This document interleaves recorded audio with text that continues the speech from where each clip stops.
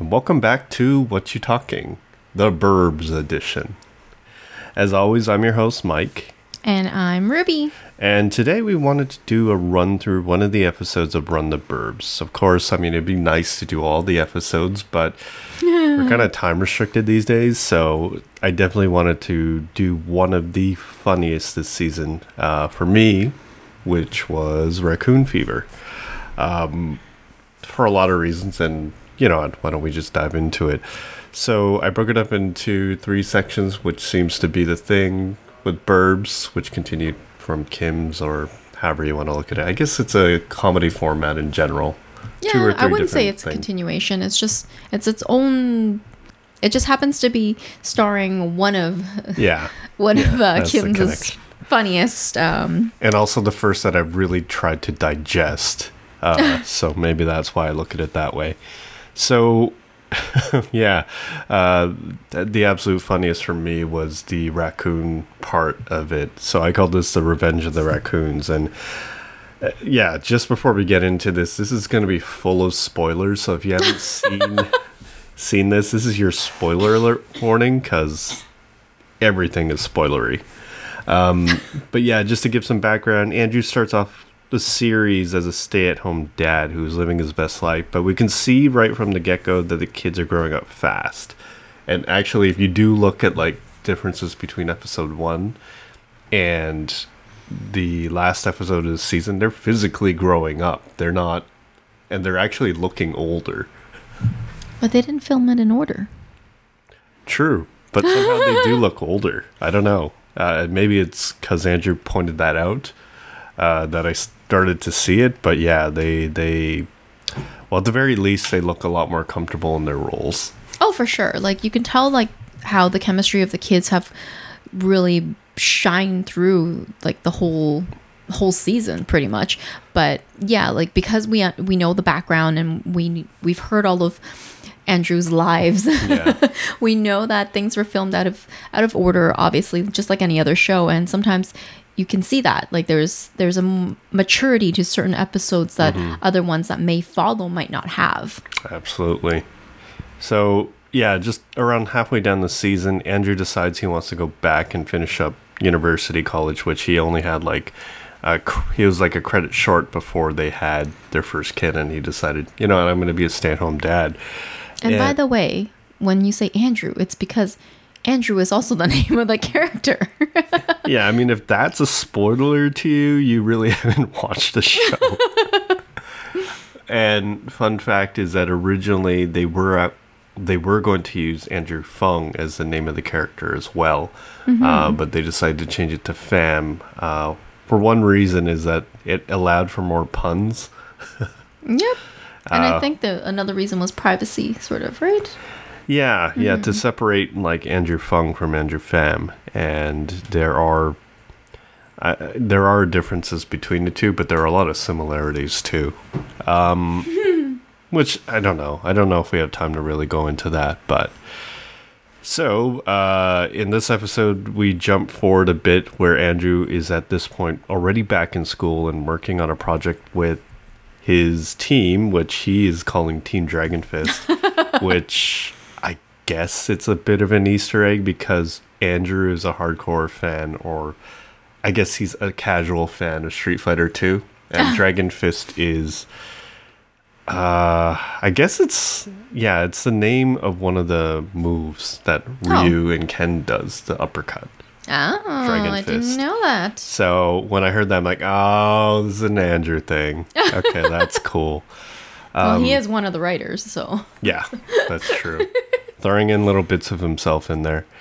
And he offers to take the hardest part of the project, which, pretty ambitious for a guy coming back into school, Usually it's the go-getters that really want to be doing that, or people just not doing anything in these projects where somebody just has to take it up. Yeah, but he also explains in the episode that it's because he has the most experience. He already knows exactly what that part is and what he needs to do, so that's why he took it up. Exactly. And then the raccoons hit. Which, do we need to explain what a raccoon is? I mean, because this is an international audience here. Wow, you're international. That's crazy. Well, raccoons, as our 2-year-old likes to call it, also a panda because it has those black eyes around it's like a pattern that all raccoons have, just like pandas, except they are a type of rodent, right? Like a gigantic rodent. So for the purposes of the show, I actually took the definition from Encyclopedia Britannica. Okay. Is it worth reading this? I'll read half of it. Raccoon, also called ringtail, any of 7 species of nocturnal mammals characterized by bushy ringtails. The most common and well known is the North American raccoon, which ranges from northern Canada, that's us, and most of the United States southward into South America. It has a conspicuous black mask across the eyes and tail that is ringed with 5 to 10 black bands. It goes on to talk a little more about other features, but that kind of gives you the sense of what it is. It's also affectionately known as a trash panda. Yes, it actually is called a trash panda because they love the trash cans. Well, I guess they technically love the compost bins because that's where the food is. So why this was a little more funnier for me is because if you don't know or don't follow Andrew on Instagram, is because he has had an ongoing battle ever since coming to Toronto with the raccoons in his area, in his part of Toronto, where literally they are attacking his bins and getting into his food, and he's been having to work through several kind of solutions to figure out how to keep them out. Yeah, so the raccoons make a mess whenever they go through your trash or your compost. What they do is they usually knock it over in order to get the bins open, and of course you can imagine a compost bin has not the pleasantest of things that you want to clean up all over your driveway. Yeah. So they will ravage through it, and if there's anything in plastic bags, they will break it out. Yeah. So yeah, when you wake up in the morning and that's what you come out to, not fun. I read somewhere too that raccoons are able to remember how to solve a problem for up to 3 years after figuring it out. So didn't he say that the lifespan is only 2 though in the show? I'd have to go back to my thing on Encyclopedia Britannica. I don't remember if I saw it, but I think it is longer than that. Oh, okay. Yeah. Well, I mean, considering how much... I mean, they have a nice source of food from people like us. The humans. I mean, we've had our own problems with raccoons. Oh, yes. Ours are insane. They're not even nocturnal here in our neighborhood. I've seen one sunbathing in our neighbor's lawn. Yeah. Our front lawn. And the thing is, even when you try to chase them away, especially the one in our neighborhood, I remember he was walking down an alleyway like, hey, what are you doing? Get out of here.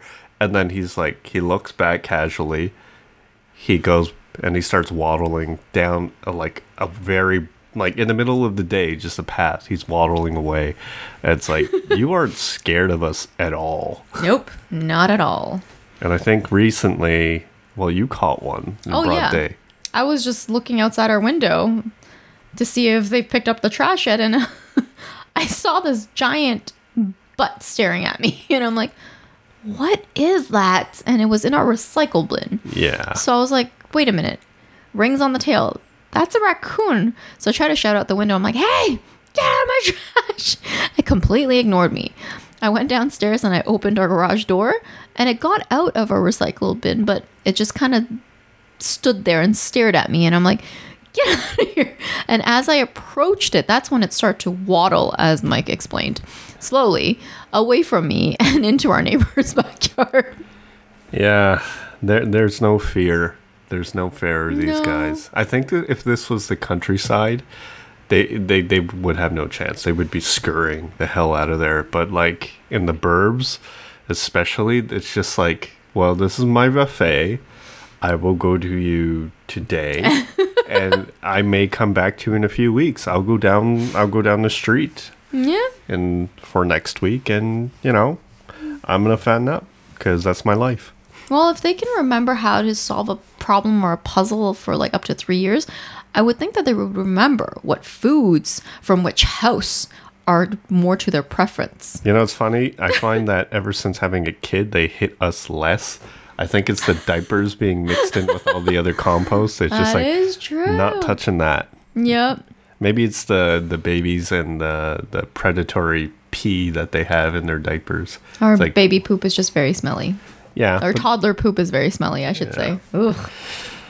maybe it's the toddler poop. So from the story, we find out that Andrew Pham has had these problems since 2004 as a student, and Animal Control had to move them. But he's convinced that they're all out to get them, that they pass these stories from generation to generation. And they've beaten at this point, his floodlights, his rope measures, and they eventually get to his other neighbors. Because I remember he had asked for help from Hudson, who's played by Jonathan Langstrom. Langdon, Yeah. right. And he's asked him twice, first saying, you know what, I don't need to worry, they're vegan, so he wasn't attacked. And then they attack him, and then he wants to be part of, I guess, the next wave of it, and then he backs out when he learns about Operation Lemonade. Yeah. That name is a little deceiving. But yeah, one of my favorite lines of this episode delivered by Jonathan was, shall I get more rope? It was just the conviction into it, because like when you have these raccoon problems, you just want to deal with it. You just want to get it done. And yeah, following that line was Andrew's line of, no, we get our hands dirty by researching effective and humane raccoon removal methods. You know, I mean, in a comedy show, I guess you'd expect the main character who's upset at all this to go, you know, bear trap or Something crazy. something nuts. And then, Yeah. you know, they go the funny route with that. It is still a family-friendly show. Or meant to be, right? And then that leads to Operation Lemonade, which, of course, was meant to be Coyote P. But, How do you get that? yeah, how do you get that? So they, as they said, they went to more local sources. And it's funny because they also threw in this scene, Chris Locke, who plays Sebastian, who to me, he kind of resembles, I guess, in a character sense, Terrence, because he sort of plays that. Awkward. You know he's there, yeah. Yeah. But he's totally a mystery character. Like he's there, but you don't know enough about him. And at the same time, he's kind of playing that deadpan humor really well. Where it's like you don't know if he's serious about something or if he's just sort of off the wall. See, I actually find Barb more to be like Terrence. Or at least that's how I see her. She's like Terrence in the sense where she has to be right about something. But she's also very random. And like you said, that whole kind of deadpan humor, and also you don't know sometimes if she's telling a joke and she actually had to explain herself to people. So yeah, I don't know. I just see her more as the Terrence in this show. That's a good point. They doubled up Terrence in this show. Yeah, and one Canadian Easter egg that Sebastian says is he calls Andrew a real Cyril sneer, which is actually a nod to a Canadian cartoon called The Raccoons, which was back in the 80s and 90s, which at the end credits, the song that they play was, I believe, the end credits song that in that show as well, which is called Run With Us by Lisa Lockheed, which was... yeah, as I said, the end theme of the song of that show. Yeah, I remember Andrew saying in the live on his IG saying how like he was so excited when he realized that they can get that song and get the rights to play it. Yeah, I mean, I love these kind of Easter eggs because, I mean, when I was growing up, I did watch that show. I don't remember a lot about it, but I remember when I heard that theme song, like, oh yeah, he's got it. And I mean, at the end of this segment, I mean, Camille gets to the bottom of why he's grinding so hard on the raccoons. I mean, she basically says, you know, if you put half the work into these sort of raccoons, you'd be getting straight A's. But at the end, we find out that Andrew is afraid to succeed and what that might do for the family dynamic. And she sets him straight, says, you know, I think you know, taking one step at a time, basically. For sure. And I think the fear that he had was like anybody that's about to graduate university or college, right? It's like, what do I do next? And for him, that's an even bigger step because he already has a family. He kind of skipped over that. Now Yeah. he's going back to it. So I can understand the pressure and the fear and the worry that he might have of what is his next step and how does he, like, how does it affect his family, something that's already so stable. I mean, on the other hand, I mean, his kids are pretty grown up, right? They don't really need him. I mean, if you go back to the episode Independence Day, you have like Leo wanting to walk to school by himself. Right. You have Kia, she's going through a whole school full of things. Right. Right? But like, as parents now, we know. I don't think they're ever really grown up in our eyes, right? Like it's, No, I get that. and especially at that age, they'll still seem like kids to us until they're fully independent, moving out. Or until they tell us enough. It's like, I don't need help. Well, I think we get told that all the time right now, but that's a whole different story. I mean, we get told that now with a 2-year-old. So. Yeah. So, fun fact about this episode for all of you fans of Kim's who were always like, well, why do they keep shooting Toronto in the summer? I mean, it's not always sunny there. There's fall weather, there's winter weather, which lasts for maybe almost 6 months of the year. What's going on? So, Andrew was saying that this particular episode was shot in the middle of like October and November. And he basically says, for all of you that wanted that kind of shooting, this was brutal. It was brutal to shoot this because it was raining and it was cold.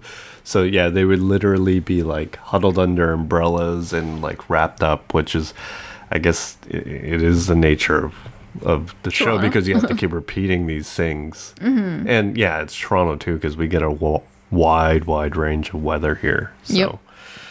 yeah. I mean, as much as I love to see a Halloween and especially a winter episode, I think they do need to do a winter episode of Burbs though, because especially for Burbs, you need to cover snow shoveling. Because they're in a court too. Exactly, because you're gonna have Andrew. Issues. He's gonna be like shoveling everything, even with the snowblower, and then there's gonna be a plow that just plows Comes up right- that all the street right back onto his driveway, and it's like, well, what the heck? And there you go. That's his cold open right there. Because it's not a Canadian show without a crap ton of snow. I wonder if they would bring in fake snow or just time the day. I wonder how expensive that would be. I'm sure somebody's already looking into it, but I feel that that's one thing that you need to cover in a Canadian show, especially about the Burbs. I mean, you live in a condo. Yes, Sure, you can you get would away never- with yeah. that. But yeah, especially Burbs. The next part I just called Ramesh and Kiev just because, I don't know, I couldn't think of a clever name for it. But, and I won't beat this down with details, but it is an important part of the story and storytelling of the show. And I like how they handle it I felt it was a modern and smart way to show off the show and the writers. So the gist is, of course, Ramesh is helping Kia set up decorations for Pride Week at Bubble Bay, which, if you didn't already know, and really you should know at this point watching the series, it's sort of like the hangout in Run the Burbs, kind of like in Friends, how there was Central Perk or McLaren's and How I Met Your Mother. I can't think of any other examples other than that. But that sort of spot, if they're not at home, they're probably there. Right. And we find out that Ramesh doesn't really know that Kia is queer, Right. right? And, he's saying that he's an ally, but it sort of takes us through, I guess, his discovery, if you will, of really what it means to be an ally. Or I can't even really say that.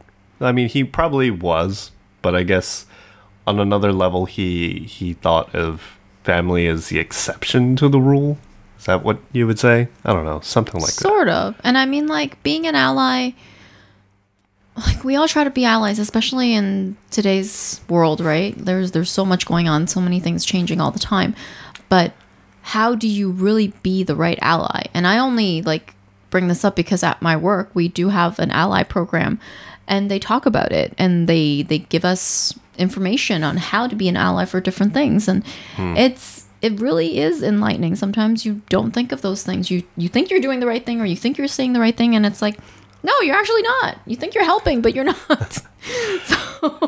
And those are good points, because they handle it in two great lines in this episode that I felt that, I mean, in a lot of other shows, even if or a show that were like 5 and stretching it 10 years ago, they probably would have handled it differently. Oh, for right? sure. Like, Absolutely. they would have knocked it down to the parent generation, like parents being told that their kid is queer or whatever it is. And they spend a whole episode kind of working it out and everything, which is fine, right? But it's also a different perspective, right? I feel like this one's... because it's Ramesh, right? But I feel because he also got to explore that with Camille, and Camille basically says to him, we said we love you, we gave her a hug, and we kind of just kept it moving, which, again, it is looking at it from Ramesh's point of view, but at least it shows from the parents' generation point of view, in the fam's parents' generation point of view, it's just sort of like, it was just fine. We accepted her for what it was, right? And I think this answers very well to a line that Kia said later on, where she said to her grandfather, basically, it's like, did you ask mom if she was okay being straight? Exactly, yes. And it's like, yeah. So she's trying to make it like it's normal, like normalize this concept of being queer, being gay, like that whole community. It's like, well, you don't question someone for being straight, so why would you question me for being queer? Or why would you feel like you need to support me extra for being queer? Like it should all be normal. And there's another good line that Kia says, because after Ramesh sort of explains why he feels the way he feels, she says, you worrying about me is making it harder, period. And they just left it at that. And that's a powerful kind of statement to throw back at him, right? And I mean, I guess we kind of empathize in one sense where Ramesh is coming from, but at the same time, between Kia and Camille's lines, it was just punching at that right level of where we're at 2022, especially. Or where we should be. Well, where everything should be, yes. Where everything, I feel that at least in Canada, in the GTA, how it feels. I don't know. I don't think it's there yet, to be honest. I have a lot of friends in the community, and yeah, like when they had kids, there are things that it just gets brought up, but where it should be in 2022 versus 2010 or 2000, absolutely, yes, right? Absolutely. So yeah, that's where I felt it was very modern and smart, right? Because they weren't afraid to just go there and just for sure punch there, and like to show like what it should be and how people should be like thinking about it. And if you were an ally, what is the right thing to say or do, and how to think about the subject. I thought that was really smart, and it was, how should I put this? It was refreshing and enlightening to see, right? Like they try to do the same thing on Kim's, the first episode, cold Gay opening. Discount. Yeah.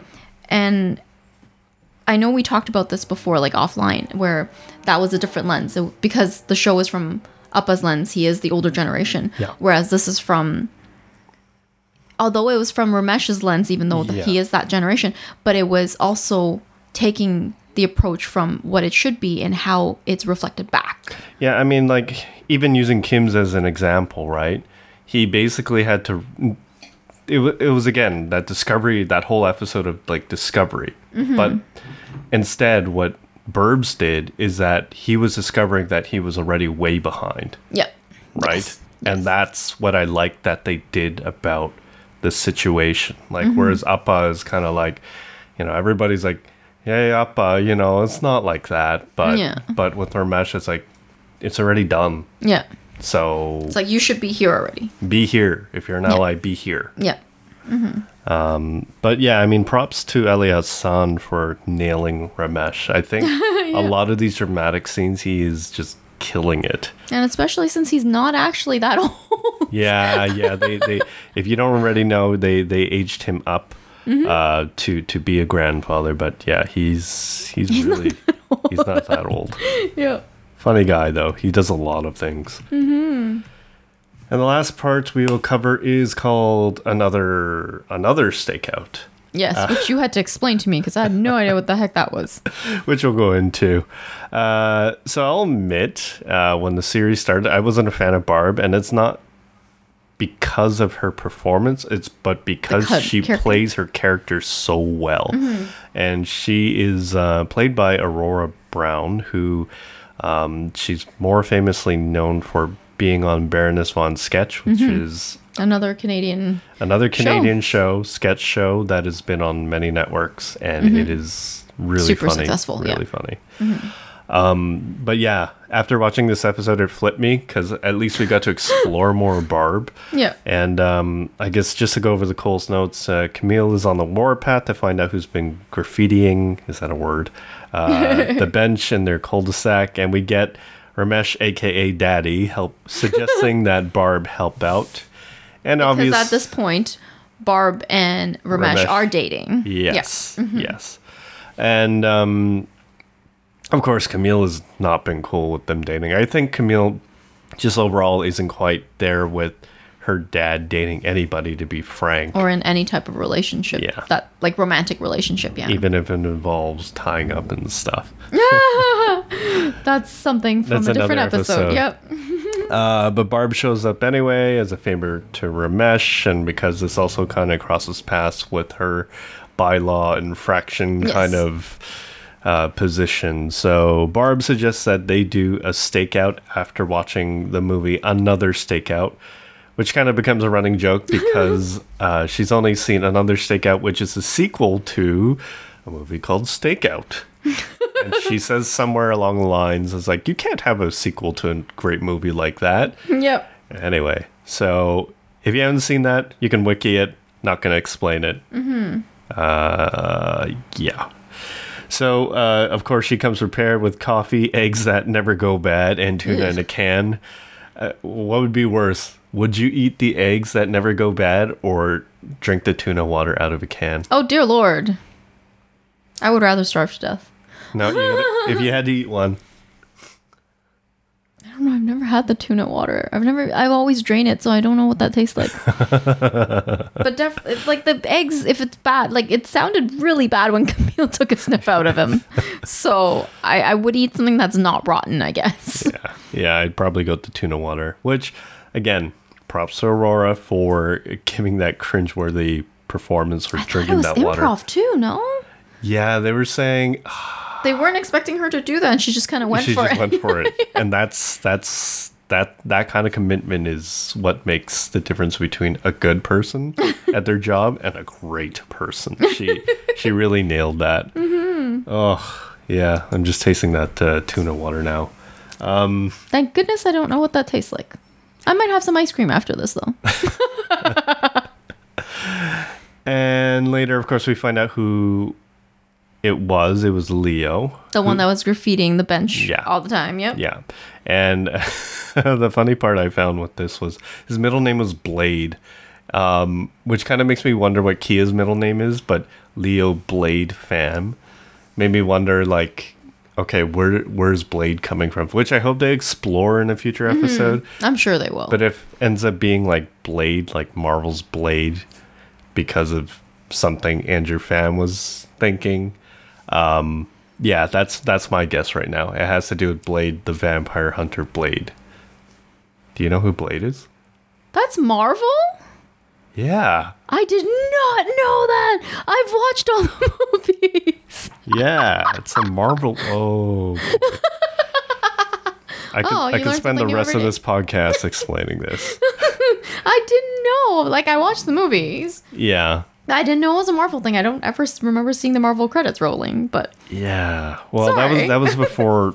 Anyway, I won't go too far into it, but yeah, I wouldn't be surprised if that becomes a thing where where they explain that, they named him Blade because they watched the movie Blade or Blade 3 Or at that that's how- time. yeah. Yeah. Like when you said all of this before you explained the Marvel bit, I was like thinking in my head, I think they probably named him after the vampire dude Blade. Vampire dude. So I guess we're talking about the same guy. Well then. Well, we'll see. Maybe there'll be a cooler story, but I'm putting my money on the table for that Blade. Yeah. Right. So yeah, we find out the importance of the bench for both of them. Camille says that she first sat there, it was sort of a turning point for her because she saw everything happening all at once because she wasn't sure of how life was going to be moving into that house. But then she saw the blockbuster, she saw the kids, she even saw Sebastian. Yeah, she could picture her life. Yep. Pretty much, which is really important, right? Especially when you're making a big move. If you can't see yourself there, it's hard. It's very hard. And I think the bench, in my mind, will have other significance to the other characters later on. Kind of like that one place that everyone has a story for. Yeah, because and this was Leo's story too, because he was with Jojo and they had, I don't remember the exact thing. Whenever he goes on those Moby Jojo stories, I kind of tune out. I think I'm becoming a bad parent. Well, no, he was saying it was because they had a good time and she wanted to remember it. Right. And then they drew the picture, and then that's he why drew a picture of her for her. Yeah. And which you find out later in the season, she kisses him or something. Oh, I gotta remember that. Yeah. Oh. Last episode. Don't think I want to remember that, I guess, because it's the parent thing blocking things out. It's like, what? My kid kissing at that age? Oh, no. It's like, I don't want to think about that. Hi. But yeah, it would be cool to see that the bench comes back, especially for Kia and Andrew in some way. Like maybe that's how the show closes out, that Andrew is sitting out on the bench and decides that it's time to move away from the burbs, to move on with life. You're planning too far. Yeah, I'm thinking way, way too far, and I burned myself with Kim's. But yeah, it'd be cool if the bench had some sort of significance later on. Just the saying. bench was in the cold opening of the first episode. The people were sitting on the bench? Yeah, the old people, remember? He waved at them. Right. And then he was like, one trip, baby. Yeah. So, it was there. So, yeah, props to Roman Pacino for killing it as Leo. I mean, the guy is like... is he under 10? He's something like that. He's really young. Oh, okay. I love that line that he really nailed. He's like, "You're psychic, Mom. We have to monetize this." But it's just so cute because he still has, like, even though he acts so mature, he still has that child innocence to him. yeah, exactly. Like he has throughout the series, he's shown that maturity through everything. Like even when that episode where he's dealing with death with Ramesh. Right. And again, I love the whole Ramesh interacting with the grandkids because he really gets to play this mature role with everybody. And like basically he's this old man trapped in a little kid's body. Would you say little kid? Well, teenager maybe? Young. He's not a teen. He's a tween at best. Okay. But basically, he already knows where he needs to be with everything. I mean, other than the graffitiing the bench, that was a bit, he's still a kid. But I don't know. I feel like there's a lot of like childhood innocence like that he demonstrates, which is natural, right? Like kids always try to act like they're so old. Kids always try to act like they've already done it all and they don't want your advice. They don't need any of that. Although he's a bit better. He's not as rebellious, or his character, sorry. And despite the fact that we see our kids growing up, or you see, families' kids growing up, and how mature they try to act and independent, there's always those moments where these little things come up and you're like, oh, you're still a child. You're just a kid. Yeah. And he brings, like, the writers, I'm pretty sure, are the ones that's putting those lines in, but Leo's the one that's delivering it, right? So it's amazing. Yeah, he's really well, I feel that he's really nailing it in this series. And fun fact is that he was one of the first cast members to be cast. I think it was because it seemed that he had great synergy with Andrew. And I don't remember what the exact story was, but something about his dad as well. Yeah, And- his dad was very like supportive, and he was always there, and he's always on set and trying to keep him on track. But then Roman was already on track on his own. He knew his own lines, he knew where his script was, and he didn't really need his dad. But his dad's always there. Yeah, which that's one thing that Andrew was saying is that actually both kids were always on the ball. They're better prepared than the adults in terms of doing their thing. for sure. And I think it makes sense that his synergy worked very well with Andrew, because I think, well, Andrew being a dad of two boys, Yeah. he's used to that. And also, like, I feel like Roman has a lot of those qualities that Andrew's kids has too, except Andrew's kids are much younger, of course. But yeah, like you can see the similarities. Yeah, another thing Andrew was saying is that with Kia, who's played by Zariah Wong, is that he actually had to talk to Zariah's dad to kind of get a sense of like how he interacts with his teenage daughter. It's like, how do I interact with daughters? Because of course, like as you said, that he has two boys. Yeah. So he had that fear. It's like, I don't know how this works. But I guess it kind of works too, because teenagers are sort of on their own and kind of independent. So I guess he can kind of get away with that as well. I think, I don't know. I guess, like, as a parent, if you've never been through it, you might not know, like, the awkwardness of a dad trying to interact with a daughter, because, you know, there are those things that you don't want to talk about, probably. And you're kind of like, go ask your mom. This is weird. Right? But yeah, there was that one cold open, and I don't remember the episode exactly, but he was basically the wrestler. Oh, Carol the Conqueror, right. Yes. Auntie Carol. Yeah, because he was coming in as a wrestler, and then kids like, get lost. Yep. It's like, I'm too old for this, unless you're giving me money. Okay, so yeah, another good episode to check out other than this one that we might cover another day was Independence Day, which I thought was a good lead up to this one because it talks about Barb and Ramesh, how they kind of started to interact. A lot of good interaction between Andrew and Leo. And as well, a good story of Camille and Kia about... Yeah, like the mother-daughter bond and like the father-son bond. Although the father-son bond, I guess, could still be a mother-son bond. Yeah, I don't know about that because I don't have a son. And our kid's a little too young, so... Yeah, we'll get there. So again, if you haven't seen Run the Burbs, you should. Give it a chance. And we're sorry for all the spoilers if you haven't seen it and we're talking all about it. Yeah, and if you've been listening to all this, I don't know, we probably ruined at least a quarter of the season, but it is still worth watching, and you know what, you'll find something else funny. I thought Raccoon Fever, this episode, was probably one of the funniest for the season, just because I have a lot of inside knowledge of probably what affected or what built on these stories. And also because, like you said, anyone that lives in the burbs, we know those raccoon issues. Friggin' raccoons. Like, Andrew has it more because he keeps his compost outside all the time, just like Andrew Pham does. Whereas, at least for us, or most of our neighbors that I know of, we keep it in the garage, so we only deal with it once a week. Yeah, well, they got the big Toronto bins or whatever bins, so they can't really stick it in the garage. I kind of would have to agree with, like, Jonathan's line. It's like, why can't you just put it in? Because clearly he does, right?